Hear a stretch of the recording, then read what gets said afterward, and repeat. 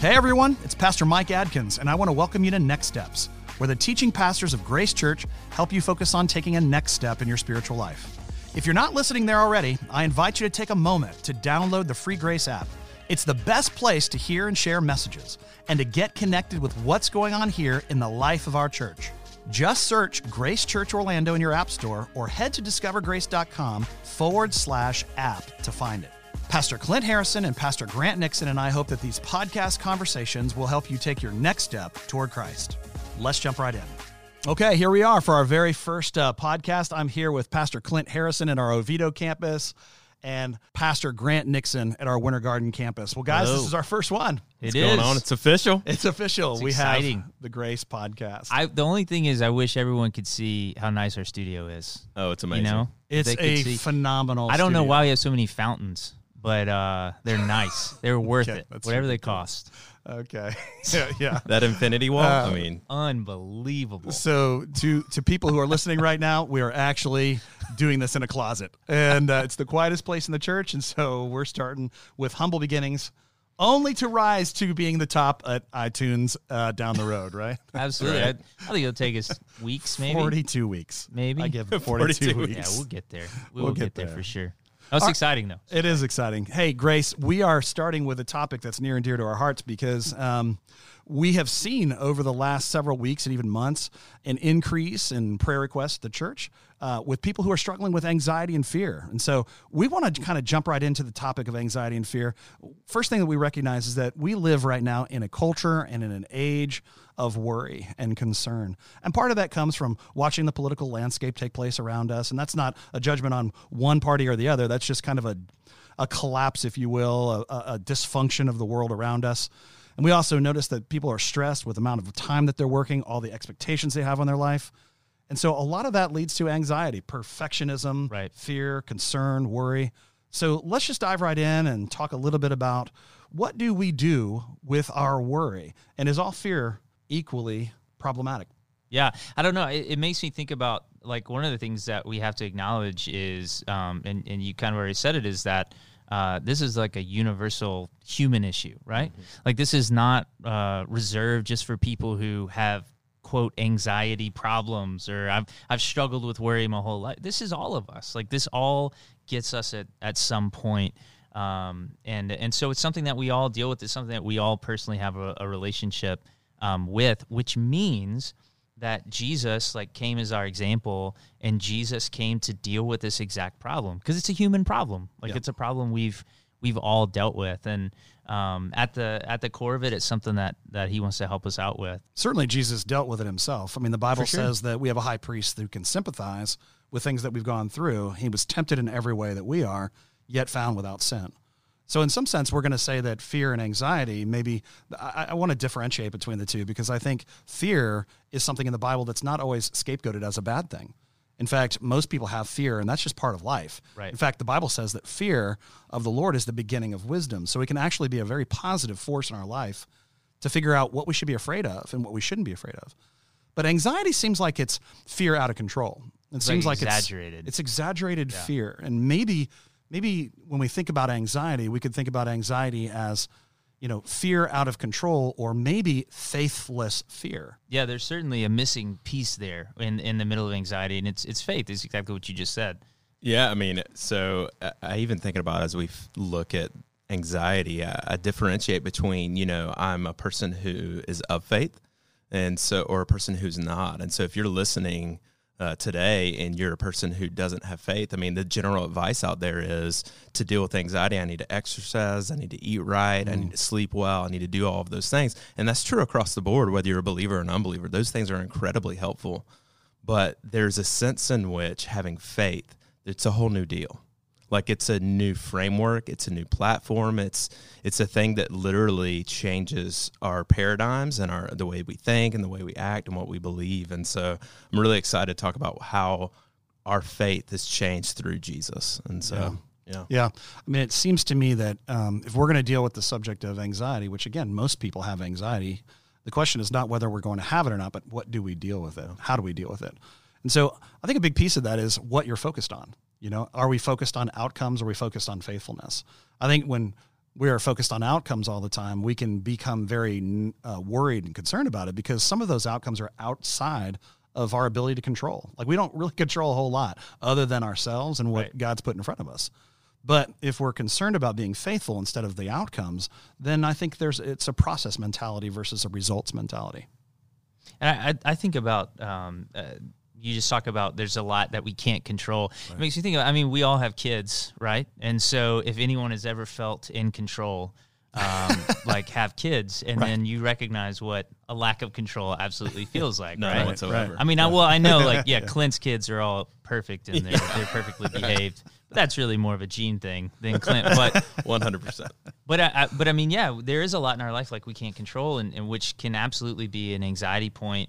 But to Clint's point about like how does faith like help inform that? I remember dealing with an issue with one of our kids, like something going on with their school, and it was a worry point for me because straight up, like there are things in this world that are going to be easier for us to worry about or more prone to worry about.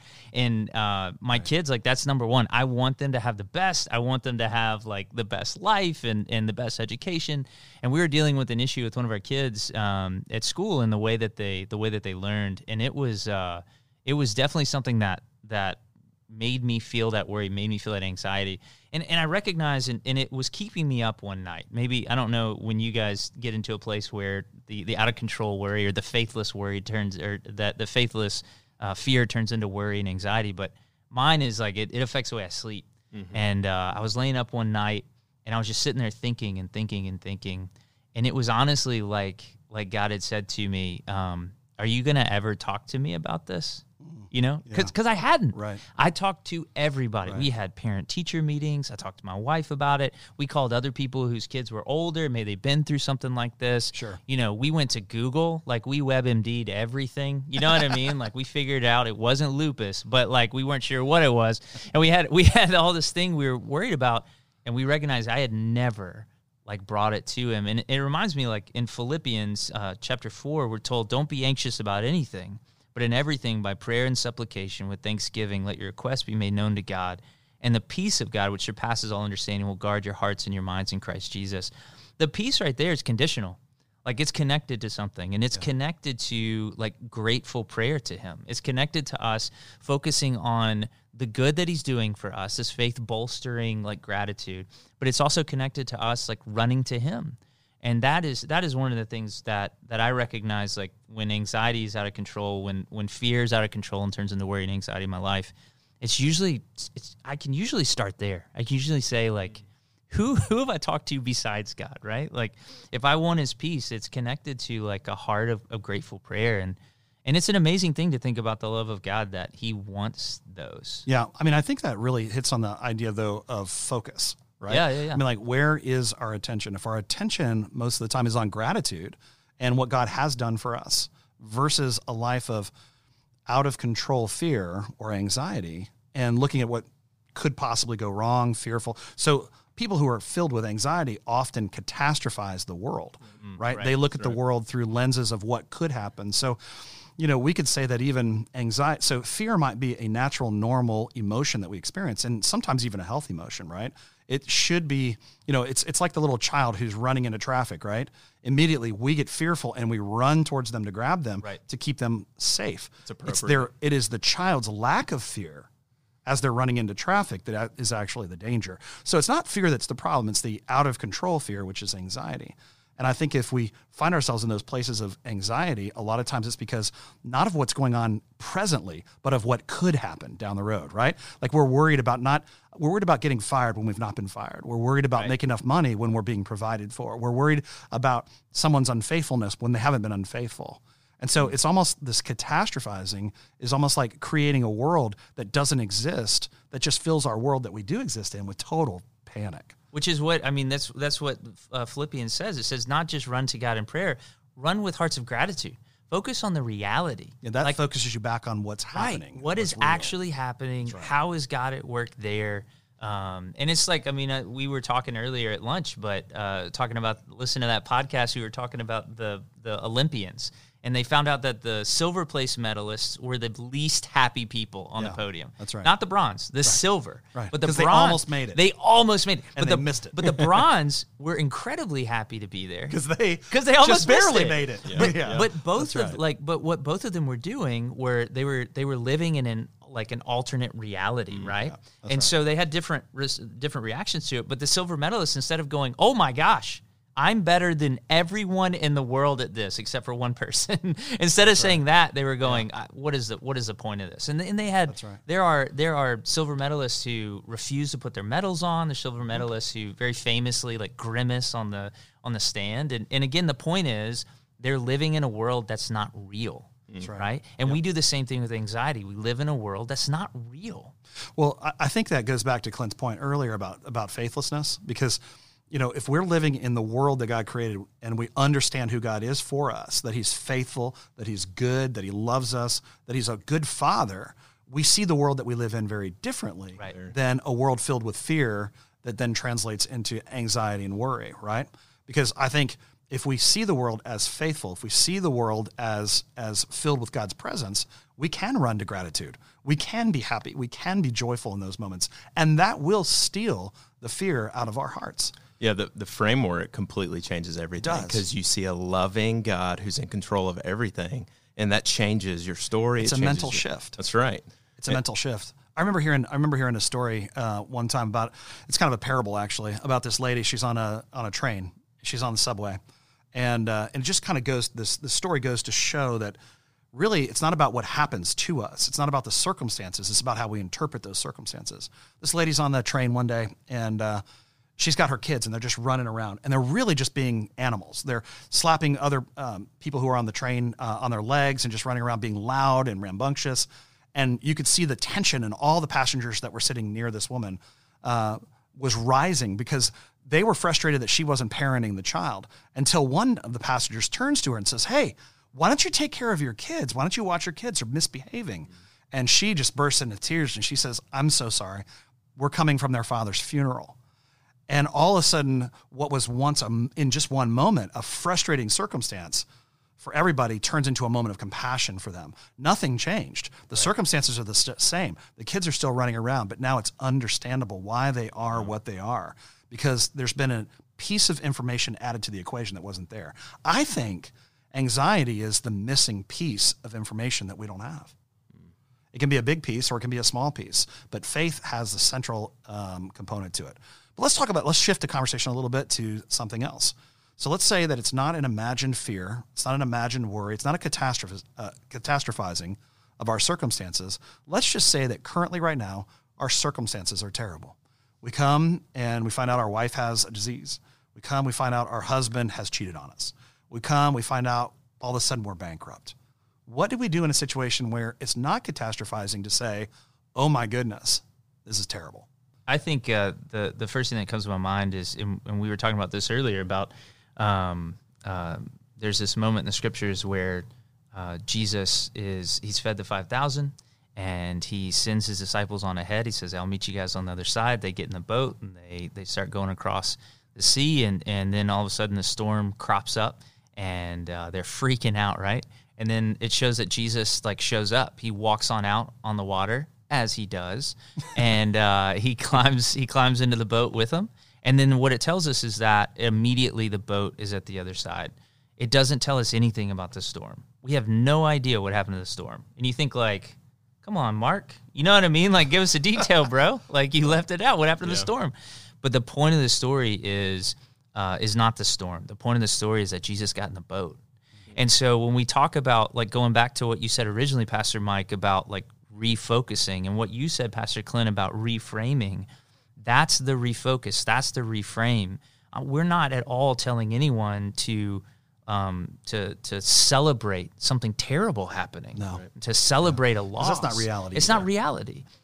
But what we can rest in the middle of the storm, where we can take courage in the middle of the storm, is that Jesus is in the boat. Yeah. He's right there with us. I feel like that's been a message in my life for the most part. Whenever I'm looking at my circumstances and I'm frustrated by my circumstances, I take them to God, and all I hear over and over and over again for most of my life is, "I'm with you. Right. And it's not like I'm fixing this. I mean, I've had prayers that lasted years and years and years and been frustrated. And yet all I hear from the Lord is, I'm with you. And it's not all I hear from, like, that's everything. He's like, I've got you. Right. I am with you. And therefore you can walk through the desert. You can walk through the storm. You can weather the betrayal. You can weather the fear that comes ahead. Right. All of that, I've got it in my hands. But I do think there's another part of this, because one of the things that we love to say around Grace is that we have to do what only we can do, and we are going to let God do what God can do, right? And so I think the part that we can perform in this is taking captive those thoughts. I read a book a long time ago, and it was talking about how they asked a weird question, and the question was, who thinks your thoughts? And I thought, that's a dumb question. Of course, I think my thoughts, right? Sometimes I don't always think my thoughts. There's a difference between thinking your thoughts and hearing voices, Grant. Oh, okay. Okay. That's the next podcast. That's the next podcast. Schizophrenia, your friend. But the whole idea behind it, though, is that sometimes we just let thoughts run through our brain. Yeah. We just let things roam. Yep. We can let lustful thoughts roam through our brain, fearful thoughts roam through our brain. We can let anxiety run through our brain. But the Bible says that we're not supposed to just let things run through our brain. We have to take captive our thoughts and make them obedient to Christ. And I think the idea behind that is that when I take something captive, it's not coming with me willingly. Grant, if I said to you, hey, come with me, and we went to, the store together, I didn't take you captive. But if you said, I'm not coming with you, and I grabbed you and drug you to the store, that is taking someone captive. Like if you tried to take me to Aldi, that would be, you'd have to drag me there for sure. Yeah. But no, we know you're a Whole Foods guy. Right. Yeah. Well, Publix, but it's fine. Yeah. Either way. So at the end of the day, like a big piece of taking care of anxiety for ourselves, our part of it is that we have to take captive our thoughts. We can't let them just run. When you let catastrophizing take root in your heart, it just builds and builds and builds. Sometimes that means that we have to take thoughts that don't want to come with us, and we have to arrest them. We have to take them captive. The language Paul uses there is violent. Take captive your thought and make them obedient. Don't ask them to be obedient, but make them obedient to Christ, right? So a lot of this is taking our hearts and conforming them in the direction of Jesus. And how do we do that? The thing that comes to my mind is that if I'm holding that captive, if I'm trying to refocus my thoughts on the truth, right? Because the anxiety, as we talked about, it's exaggerated fear. It's a lie. And so if we're focusing on the truth, then like a huge part of that is the Word of God. Yep, like how much are we in the Word of God, allowing that to seep into our minds, and are we holding on to that for dear life? My grandmother, my father's mother, was an amazing woman. She read through the Bible. She wrote down sometimes when she read through the Bible. She would mark it in the back of her Bible. And by the time she passed, she had read it 72 times that she wrote down. So half of what Clint's done so far, but 72 times. And she was an amazing woman of God. And she faced difficulties in her life. She faced absolute difficulties in her life. And I remember talking to her, and I would just ask her every question I would ask about her life, every single question. How'd you get through, burying your husband? How'd you get through this transition of she was, living on her own, and then she moved into this senior living facility? Like, how did you get through all these difficult things? And every time she'd point back to the scripture. Like, it was hard to get an answer out of her that wasn't scripture, right? Yeah.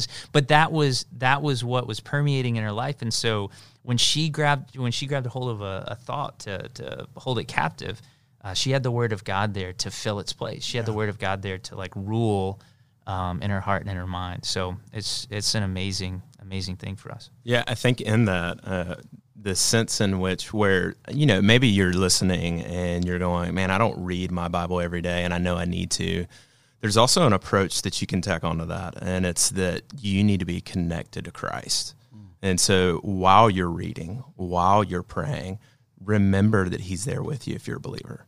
Like if you're a follower of Him, He loves you, He's with you. Like I was talking to a guy at Starbucks, and he was telling me about he's a pastor, and he said that he went through, finished the service, left the service, and had an absolute breakdown. Like he couldn't walk, he couldn't talk, and he just lost it. Like he was pretty much headed to the hospital, and he was having a panic attack. And it was one of those moments where he, like, talking about taking your thoughts captive, he had to remember, oh yeah, Jesus is with me.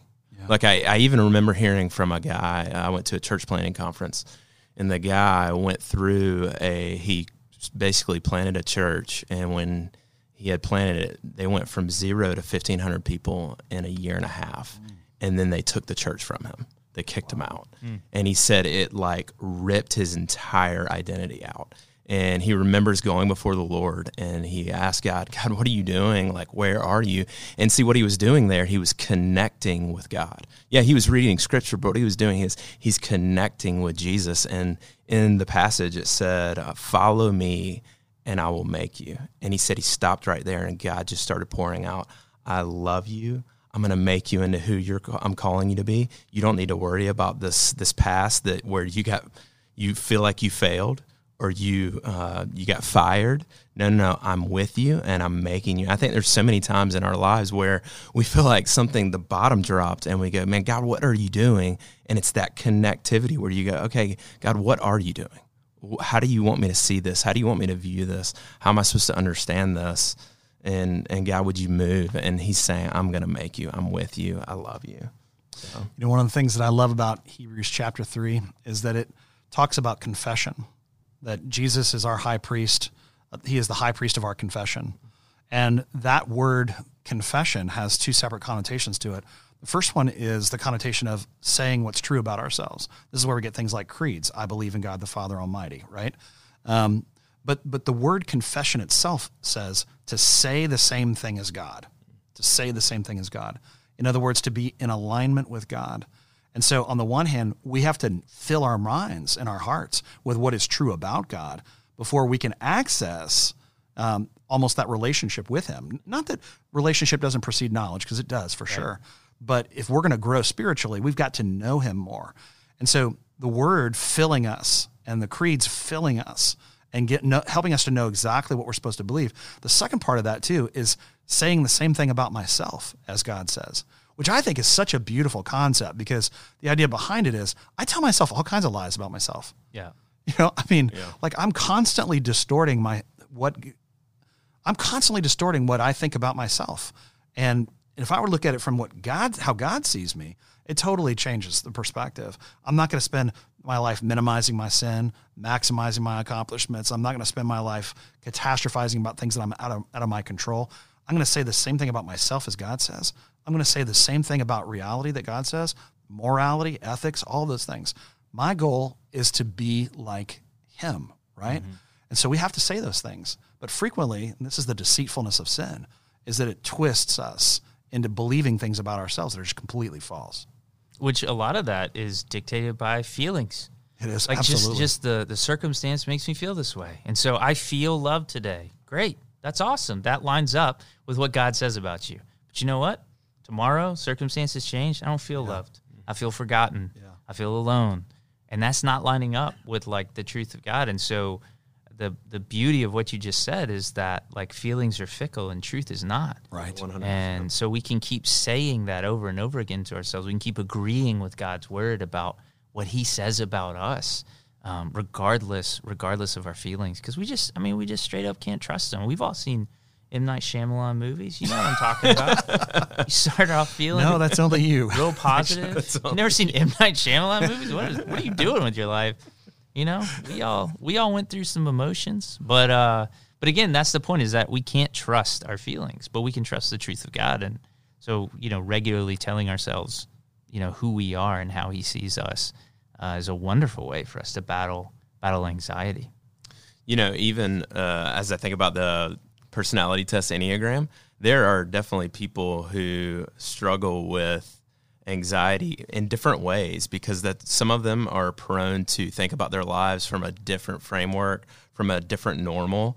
And so, you know, if you're out there and you feel like, man, I am just anxious all the time, and I feel like I am reading my Bible, and I feel like I am praying, and I feel like I am connecting with God, some of that is partly your wiring. Like some people are more anxious than other people just generally speaking. And so that doesn't mean that there isn't hope for you or there isn't truth for you. It's a reality that's in your life, and you face that daily, and you can cling to Jesus in that. Yeah, I mean, I think that's exactly right. I mean, when you look at great guys, I mean, incredible preachers like Charles Spurgeon. I mean, Spurgeon spent most of his life struggling with massive depression. I mean, he produced some of the greatest sermons ever. He wrote 500 personalized handwritten letters a week to people. He preached numerous sermons every week. It makes us feel like a slug. He was so productive and yet filled with depression and filled with despair at times. But it's so beautiful to go and read his writings because he sees all of that depression, all that anxiety as emptying himself of himself and filling himself with Jesus. I think like it was a writer, James Denny, who said that the kingdom of God is not for the well-meaning or well-intended, it's for the desperate. I think there's something really beautiful about recognizing that nothing is wasted with God. Like we are always at the place where God is able to use our brokenness, our weakness, our fears, our anxieties. And at the end of the day, he's using all of that to conform us to his image.